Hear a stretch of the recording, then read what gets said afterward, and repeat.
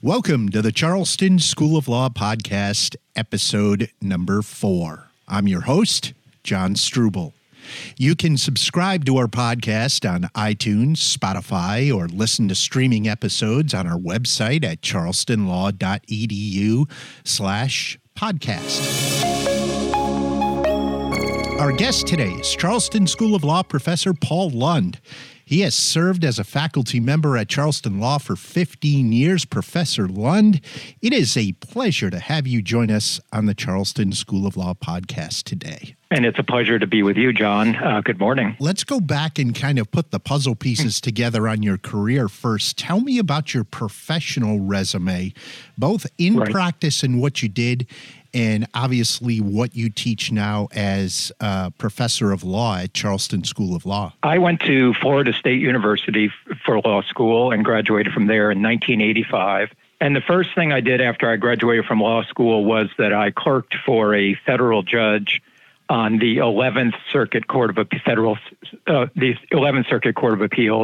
which covers federal appeals for Florida, Georgia, and Alabama. And so I clerked with that judge. His name was Paul Lund for 1 year. And then I went to a law firm in Tampa, Florida called Carlton Fields. And I practiced there for, I guess it was 4 years total. And when I was there, I did primarily civil litigation. Okay. So various governmental litigation,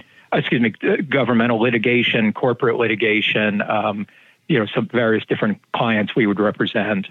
And then from there after that is when I went back to law school actually for a year. I went to Yale Law School to get an LLM degree, a Master of Law degree, and then I've been teaching since then. And I've taught now. Charleston is actually the 7th law school that I've taught at in one capacity or another. Wow! I also, it's been quite a trip. I started out back at my alma mater, Florida State, where I taught legal writing, and then I taught also legal writing for a year at the University of Chicago Law School, something they call a Bigelow Fellowship that I did for a year. And then after that is when I started teaching what are called doctrinal law classes. I started first as a visiting professor at the University of Oklahoma for a year. Then I did 4 years as a visiting professor at Syracuse University College of Law. And then finally, I landed at a brand new law school at that time, a school called Appalachian School of Law in Virginia. And I was there for a number of years and eventually became their associate dean for academic affairs and for a brief period their interim dean. And then when Charleston opened, I became very interested in coming down here. And so the third year the school was opened, I came here first as a visiting professor and eventually as a tenure-track professor. But during that time period, I also visited for one semester at University of South Carolina School of Law. So, but anyway, what I teach, civil procedure has always kind of been my main area, which plays in with what I did in practice, civil litigation. I started teaching evidence. I didn't really have a lot of courtroom experience, but I've always enjoyed teaching evidence, and I think that's one of my favorite classes to teach. Sometimes I teach contracts if they can use someone to pinch hit in that area. And I teach a class called Conflict of Laws, which is kind of a upper level civil procedure class. So anyway. Very cool. Yep. Do you miss the day-to-day practice of law yourself, even though you're teaching it to students of the next generation? For you, is it something that you have a little itch every once in a while, would like to do a case here or there?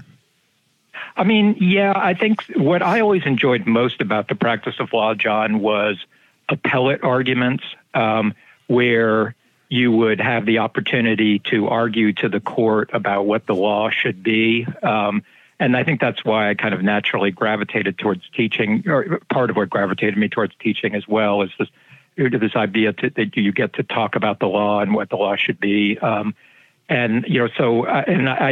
I have, from time to time, I help out people, not necessarily put my name on a brief or something, but I'll help out people with an argument they're making or something. So I definitely enjoy still doing that. It scratches the itch a little bit.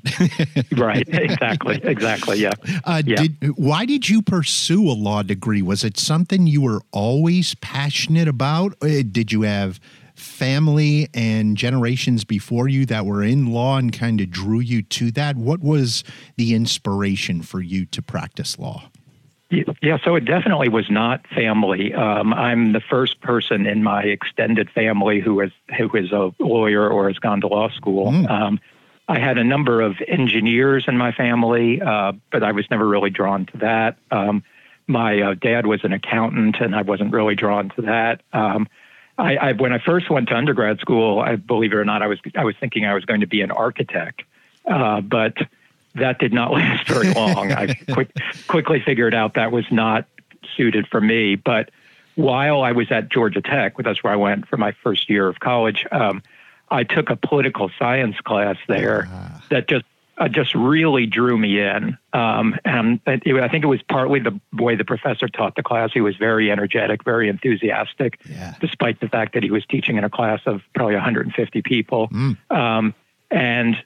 And that, when it was there, that what drew me into. So, okay, I decided then that that's what I really wanted to pursue at the undergrad level. So I ended up transferring to Florida State and completed my degree there, undergrad degree there. And I think it's during that time that I really realized that I was drawn to the law. So that's kind of my journey. Yeah, that's cool. That first professor? It sounds like he influenced you, drew you into the subject matter of the practice of law, but that first professor in a bigger auditorium setting, we could talk about the challenges of teaching in that setting compared to a small classroom setting like ours. But I'm curious, did that professor influence your teaching style as you began to teach as well? Did you kind of pick and choose some things that the way he taught also informed your teaching style? Yeah, I think so, and I think what he did was sort of consistent with what I thought some of my best law school professors did, which is, when you're in a larger class like that, you can't necessarily be engaging one-on-one with every student in the class in every session, but you can still be in a way where you're being interactive with the class as a whole and drawing the class as a whole into the discussion, and that's kind of what I aim to try to do, is to not be straight out lecturing. Of course, I have to talk about stuff, but to try to ask in a way that we weren't drawing the whole class into the discussion. Yeah. Let's talk a little bit about that at Charleston School of Law and how that looks, because we have a much more intimate setting compared to the larger schools. So when you approach that class setting like that, it enables you, and this is an assumption, I want you to clarify this. Sure. That enables you to really kind of work one-on-one with students and engage one-on-one and build healthy conversation and debate around that, right? Yes, totally. I think so. Yeah. I mean, with the classes I teach, most of the classes I teach are the first year or second year required classes like civil procedure or evidence or contracts. And typically, we try to limit those to no more than 50 students, which I think is a nice, healthy size. Sure. And, but I think students know who are in my classes that I'm not really the type of person to pick on people and really cold call on them. but I do ask questions and I want to get volunteers from the class.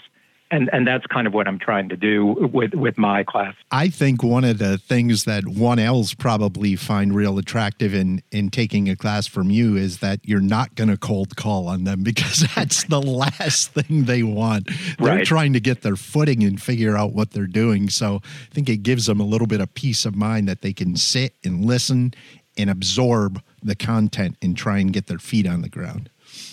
Well, that's kind of what I'm thinking in terms of why I'm not trying to really put them on the spot. Yeah. But it's a two-edged thing, But students obviously have to be motivated themselves to be prepared for class and have done the reading. But and I do occasionally call on people, but for the most part, I like to have the voluntary class discussion. Yeah. Faculty-student relationship is one of our distinctives at Charleston School of Law. It's part of our culture. Definitely. What have you yourself learned from students over the years? Do they consistently come and ask you questions that teach you and stretch you and grow you as well? Yeah, I think that's absolutely the case. I mean, I've been doing this now for a very long time, and it feels like every every day is a learning experience for me and hopefully for the students, but for me as well. I think what they bring is different experiences, different perspectives, different ways of looking at particular issues. And so, one thing they do is they might cause me to look at an issue in a way that I hadn't really been thinking about it, or they can point out a reason why it might be important to them, or how the particular issues might be important to them. And so I think it is definitely a mutual learning experience, hopefully, that's going on in our classrooms and in our offices, because it's very important to me, like it is to many of my colleagues, to be able to have the time to interact with our students in our offices or in the hallways of the classroom, of this law school. Yeah, absolutely. Pro bono populi, I want to talk to you just a small bit about that and get your thoughts. It is for the good of the people. For those who don't know what pro bono populi means, what does it mean to you after you've been teaching in this setting for 15 years, Paul? Yeah, John, I don't know if I have a firm definition, but I think to me, what it means to me has to do with being of service in whatever way you're best able to be of service. That there's many different ways that people with legal training can be of service to their communities, whether it's as a volunteer for community organizations, whether it's providing pro bono legal services. There are infinite ways that the people who have gone through law school and have the privilege of having had that education can be of service to their communities. And there's not, I don't think, one model for that. And so to me, it's a broad concept that means, how can I best take this training and skills and the interests I have and use those to help people as best as I can? It's a real rewarding way to approach the law and how you practice it. At least that has been the lesson I've had in the first few months being at the law school. Just didn't really understand that. And when I really understood what the mission of the school was, it was really compelling and much more intimate to me. So really excited about what we're doing in that capacity. Right now, you are listening to the Charleston School of Law podcast. Our guest is Professor Paul Lund. If you're listening to the show on iTunes, we ask just a small favor: subscribe and give us a nice review. It certainly does help. Thank you so much in advance for your support.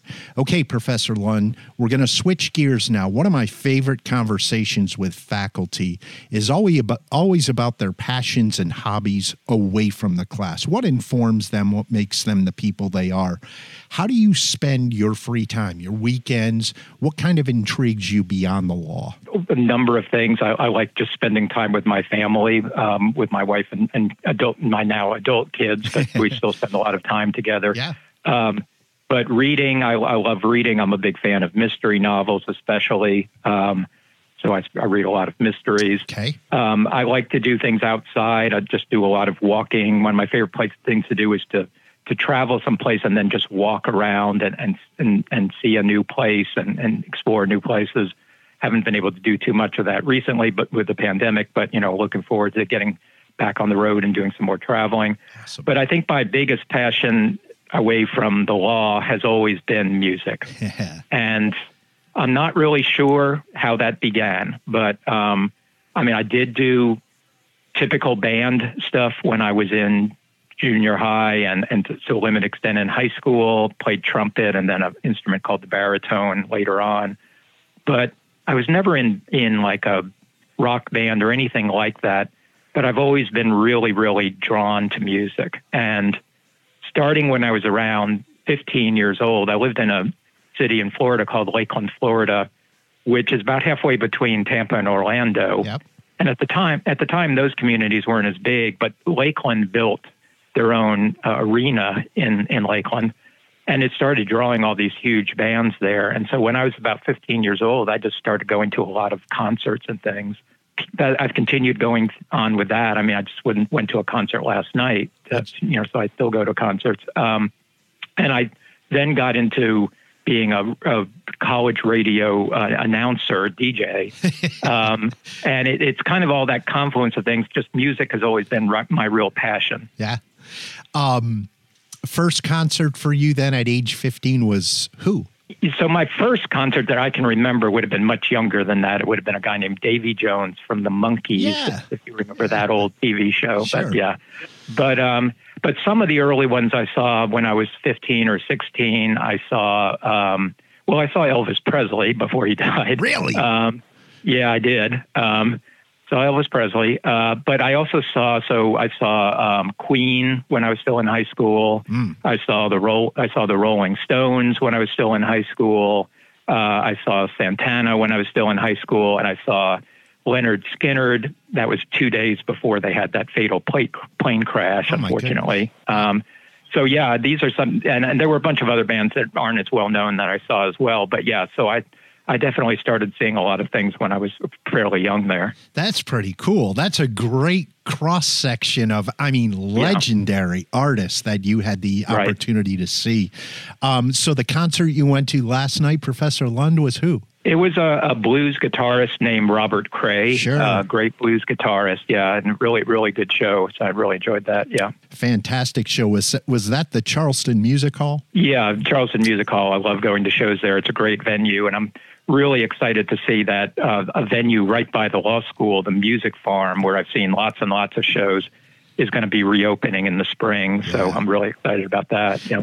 That's for people outside of Charleston listening to the podcast. The Music Farm is really the home and the roots of where bands like Hootie and the Blowfish and Edwin McCain and, a lot of bands have come through there that became really big down the road. And it is a legendary place here and has been shut down for a while, but it's going to be reopening. And these are within walking distance of the Charleston School of Law. That's how close it is to us in the downtown area. You said that passion of music, you have been able to uniquely and creatively bring music into the classroom. I've been told you often begin a class with like a thematic song based on a topic that you'll be teaching that day. How and when did that start for you? It started when I was at a school that had the technology in the classroom that would allow it, which was at Appalachian School of Law in Virginia. And then I continued it when I came here, and I've been doing it as long as I've been here. I'm not sure what spurred me to do that, but it always, to me, hearing the music kind of motivates me, it wasn't necessarily, I think it was something I did in part for myself, to kind of give myself something to start the class with. But I think overall students have enjoyed it, and I think it's something that students tend to look forward to. They may not recognize the music that I'm going to play, but I think they still enjoy it. Yeah. So for you, can you take me through the process? Maybe give us an example of how you select a song for a class as it relates to maybe the course subject matter that you're going to be teaching that day. I think about, sometimes the songs are things that do thematically relate, or sometimes they're things that relate to one of the parties in the case, their name of one of the parties or something like that. But give you an example. So I teach evidence quite often, and the evidence is actually a class where I have some of the easiest time. I feel like I have the easiest time selecting appropriate music, but for when we're talking about something like the topic of hearsay. So typically, for instance, the first song I'll do when we're discussing hearsay is the Marvin Gaye song, Heard It Through the Grapevine, because it really sums up the idea of hearsay and hearing something not firsthand, but from somebody else. And then more modern song that I would play on hearsay is Adele's song "Rumor Has It." Yeah. So those are examples of some of the types of things I would do, to kind of thematically try to tie something in. Do you get to a point where you play like a Marvin Gaye song, "Heard It Through the Grapevine," and students will ask you who the artist is? Yes, they do. Something like something like that. A lot of them are familiar with because they've heard it, from their parents' music or whatever. But and I think the things I do, I listen to lots of current music, but not necessarily the things that get played on the radio, the top 40. Yeah. So I'm not as up on the current stuff that students are likely to be listening to as much. But I do draw my songs from all sorts of styles. So, some rock, alternative, occasionally some country, some soul, especially classic soul and R&B music, So I try to draw on a lot of different stuff. Do you have a personal favorite genre or artist or style? That's really hard to say because I think that I like all sorts of music. Okay. So I like rock and what would be called alternative rock, but I like what's currently called Americana, which embraces a lot of different styles. I like traditional country music, especially older school soul and R&B music. So, lots and lots of different stuff. And it usually depends on the mood, the time of the day, all those things. So, you pick your music. So sure. I don't want to hear now. It's just like the listening in the car. You're flipping through stations or you put on your playlist and it's like you're in the mood for a certain style. I want to rock out or I want to mellow out or whatever the case may be. Do students, Professor Lund, suggest or recommend music to you after you start doing this and they kind of get in the rhythm of what you're doing? They'll go, hey, I know a good song for that. Yeah, they do occasionally, not as much as I might like them to, really, but they do. Yeah, I do occasionally get references or suggestions for things that I might use. Yeah, you've turned into the Casey Kasem with the long distance dedications and stuff. Right.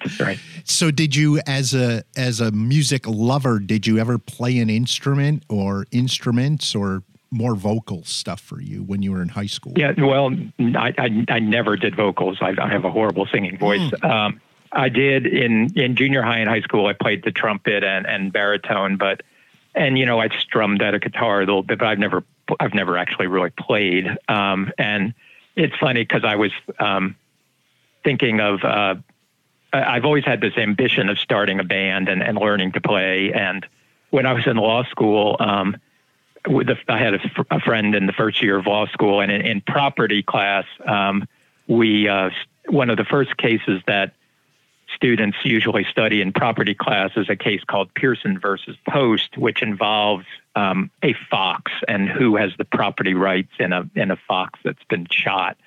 And the case refers to the fox as a noxious beast. So this friend of mine and I were talking about that we wanted to start our own punk band, because that was still punk era, that we were going to call the Noxious Beast, but we never actually got around to that. But anyway, yeah, I'm more of a dream musician than I am an actual musician.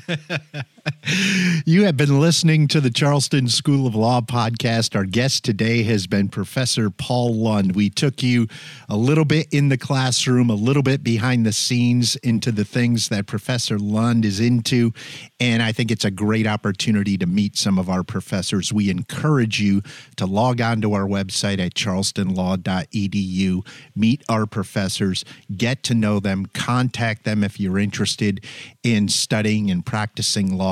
They'd love to talk to you and talk about your passions as well. You can subscribe to the show on iTunes, Spotify, or listen to our streaming interviews at charlestonlaw.edu/podcast. Professor Lund, it has been a pleasure and an honor to have you on. Let's do it again sometime soon, okay? Absolutely, John. It's been a pleasure. Thank you.